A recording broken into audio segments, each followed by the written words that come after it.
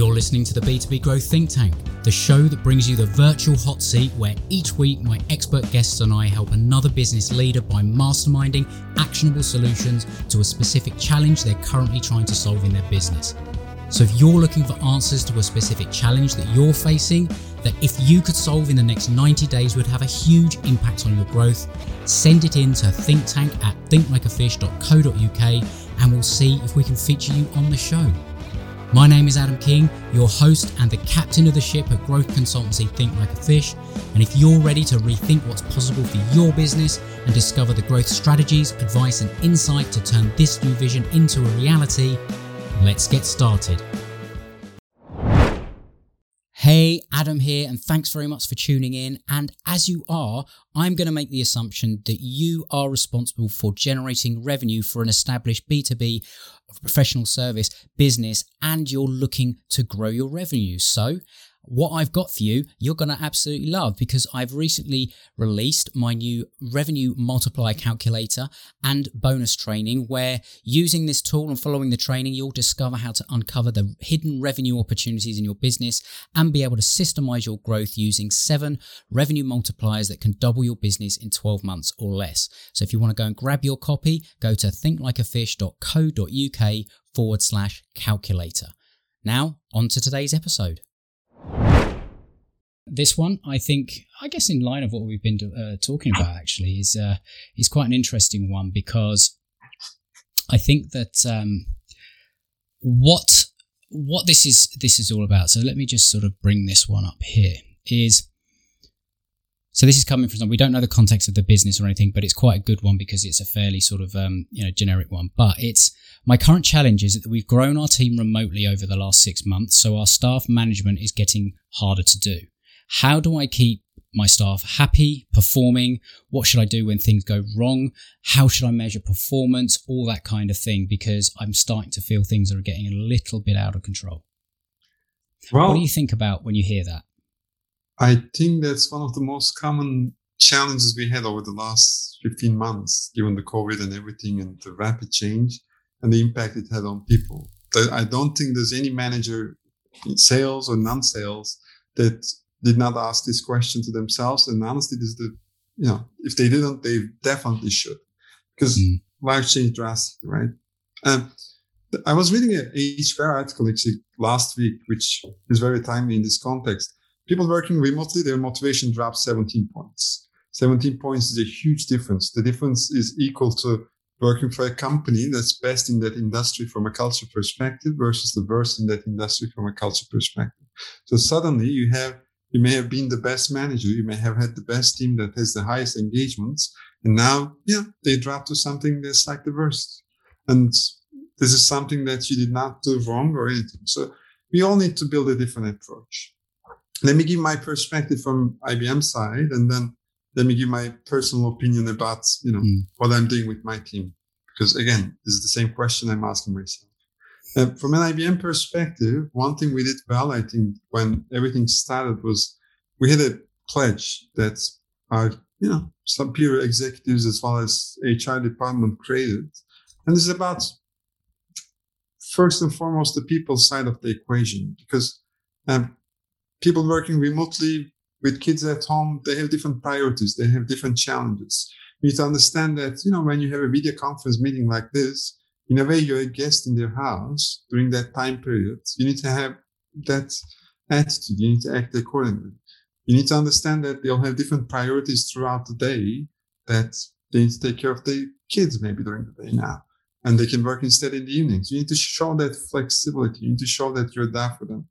Before any of this, you need to ask the questions, how they're doing and how things are working. And this has one professional aspect for sure, but also the personal aspect, because people have different things that they're dealing with when they're working remotely now, especially with the last year. Even small. That's huge, isn't it? That whole sort of shift in. I think I've been saying that this sort of thing is. I couldn't believe that people were still getting on a train and commuting 2 hours in and 2 hours out to work every day. I've fortunately enough been remote for 5 years now. And, we built the office in the garden and stuff like that. So we have that separation. But if it was to be thrust on me, I can only imagine how difficult that was. And I think that, and I've heard like on the other side of the coin, like horror stories of people that are literally locked in their house and dealing with, 3 children of different ages, with a partner at home as well, and all the rest of it. And their manager or their boss or whatever have then come down very, very hard on them and said, you're not performing, you're not doing this, you're not doing that. And one story that I heard was from my wife, and she said that one of her friends, it happened to them, and she literally had to, in the middle of one Zoom meeting, when she got called out for something, she just went, right, turned the computer around and showed the chaos that was going on with the kids in front of them and said, this is what I'm dealing with. Absolutely. Like, it's like, not to have that empathy is incredibly naive, I think. Absolutely. Verging on psychotic, I think, like, to not understand that 100%. is a reality for people. And so I think you're right. It starts with the people, and also the empathy and the understanding of the new situation, and that you have to be flexible. Absolutely. Then the second biggest mistake to avoid, I would say, is we have this management approach that we built over, again, decades, that's really strictly sticking to certain checklists. We are asking people to do certain activities to get the end result, which, again, is great and helpful in certain cases. But in an environment where people have much less motivation than they did, the moment you push a checklist to people, that's all they're going to focus on. They're going to just check the box, move on to the next task and check the box and move on to the next. You're not going to get the end goal, though. If people have the minimum motivation only to get you, out of their bag, that's not going to deliver the results you need. So the discussion becomes, how can you convert that conversation to something where they share ownership as you do on delivering that result? The way you can approach this is, there are great articles, great tools, great processes, but in simple terms, the way to approach this is, structure your week.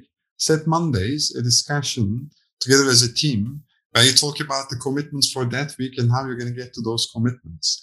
And you need to ask that how question to people instead of saying, here's the checklist I need you to get done. But give them the flexibility to define how they're going to get there themselves. Then keep them accountable to that, but give them the flexibility to define it. And then give them the flexibility to execute on that based on their own timing, given what's happening at their house, as we already mentioned.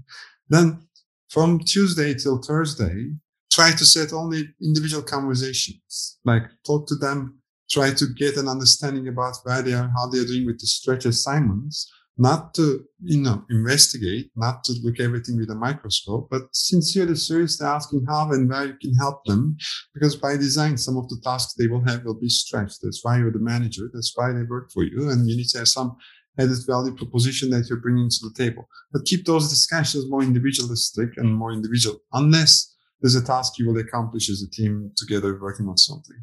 Then Fridays, use that in a way that you kind of reflect. We committed this, here's where we are, and this is where we get to. But don't do it in a way that, again, you're inspecting or you are the one saying how the hell you didn't get to where you need to get to. Put the people on the spot in the sense that, let them present to the team. And if somebody is pitching to the team something on Friday, they'll do their best to look better.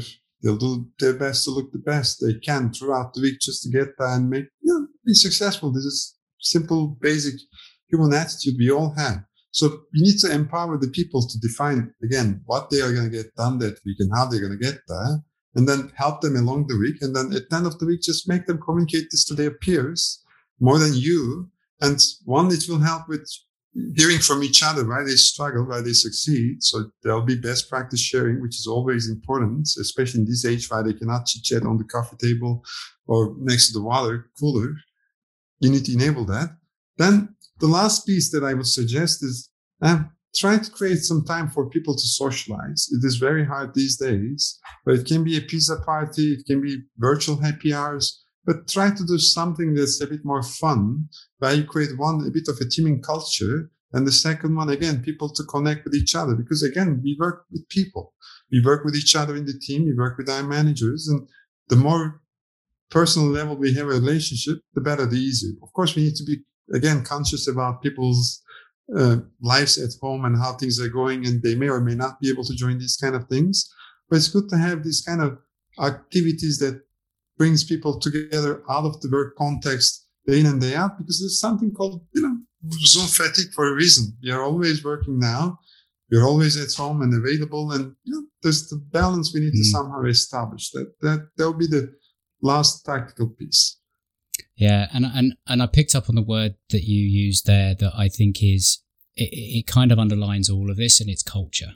And I know culture will mean a number of different things to different people. But I think if I ever sort of think back to times when I was in, working in businesses and all the rest of it, there was a definite sort of type of culture. And I think that when it's good, it's almost like the culture doesn't matter quite as much when times are good and all the rest of it. And you can manage your stuff because everyone is seeing benefits and all the rest of it. Things are good. Everyone's happy. But when things turn a little bit south, the culture will have a massive impact on how people react. And I think that culture, it always does start from the top. It starts from the leadership sort of communicating the vision, what is expected, and not just from a performance basis, but from a behavior basis, from how you treat each other in the team, how you treat your customers, how you treat your suppliers, how you treat basically everyone that comes into contact with the business. It's not about perks. It's not about, getting ping pong tables in the office or anything like that, or, sending, I don't know, ping pong balls to people's houses so they can ping pong through Zoom. I don't even know if that's possible, but who knows? It's about that cultural thing, and that starts at the hiring process. And it's a much more difficult thing to change mid-flow, but the only time to sort of grow an oak tree is, 80 years ago, but the best time is today. So it's kind of like, if you're starting to see things going a little bit awry, have you questioned whether or not as a leadership team or a leader, whether you have really communicated the expectations and the vision of the culture of the business? Because that still needs to go through even when you're remote. Absolutely. And one common mistake we all do is when things are rough, we stick to our playbook harder. We stick to things we do, that got to us. That we're comfortable with and we know and we understand, right? And we force it more, we push for it more, we push for those things more. The thing is, though, you need to take a step back somehow, calm yourself first before even engaging the team, and figure out how we can approach this holistically, how we can approach this more productively. As you said, the best time is today. It may take 8 years for certain things, but it doesn't matter. You take that step back, saying what are the things we can do differently, and don't expect we have all the answers. You need to be open and transparent with the team and let them come up with the answers. Again, the more you give your ownership to people in this age, the better, because you're not in the same office. You're not going to see what they're doing already day in and day out. And it's simple number one management advice. Like, if people feel ownership, they're going to come up with the solutions. They're going to feel ownership to execute, and they're going to get that. If you give them the recipe of success, and here's the checklist, check the boxes, that's all they're going to do. They're going to check the boxes, nothing more, nothing less, and that's not going to deliver the results you need. And I think one of the other things I always used to do when I was running teams is you kind of give the people that are working in whatever role they're working in, you give them a number of success metrics. We might call them KPIs or something like that. But it's kind of like, if you can give them some key things to monitor on a daily, weekly, monthly basis, they will know whether they're doing a good job, like performance-wise. Absolutely. It never becomes, you never get into a review meeting with someone when you have those success meetings, and then you have to have a hard conversation and it becomes a surprise. Absolutely. And you need to talk the same language, right? You need to agree on what the success looks like, and you need to have the hardcore numbers for that, because this is sales. It's all about the numbers at the end of the day. But it might look slightly different with different departments or different roles or anything, but each of those will have a success metric. Like, absolutely. From the person that answers the phone, like the average answer time is, 2 rings. That's a success metric. Like, that has to be done all the time. If you run the front office, or, when you did have the front office, things have to be, pristine for people to walk in, et cetera, et cetera. Like, it's just those sorts of things. I don't know, like, it doesn't have to be all about hard sales or revenue metrics, because not everyone is going to be necessarily linked to that. But it's, I should still always try and link it back to customer success anyway. But that's just how I look at it. Yes, you need to look at your net promoter score. You need to look at your revenue metrics at the end of the day. But absolutely, there are millions of things that needs to happen.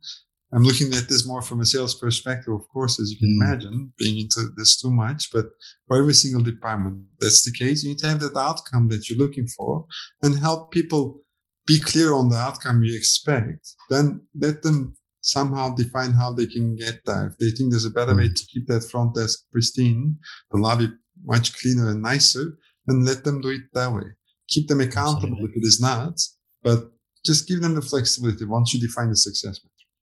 Definitely. Well, I mean, there's I hope a lot of practical ideas in there, but also a lot of things to maybe think of from I guess a slightly bigger perspective as well, thinking the cultural side of things, but the practical side of things that you can do in there.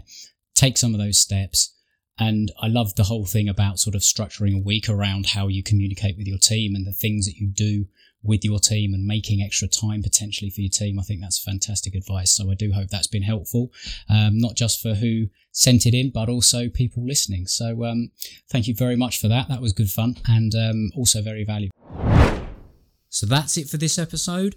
I hope you found it valuable. I hope you got some great ideas that you can take away and apply to your business to help you grow. If you did, please share it with somebody else that might also find this valuable, because they will thank you for it. Also, to let you know that I have a podcast gift page where I put a lot of resources that I love to share with my listeners. You can find the links to join the Facebook community there, and you can get my book, The Conversational Relationship Marketing, and the audiobook version, all for free, plus a number of other resources I'll be adding over time on that page. So make sure you head there to thinklikeafish.co.uk/podcast gift, and you can help yourself to the things that make most sense to you.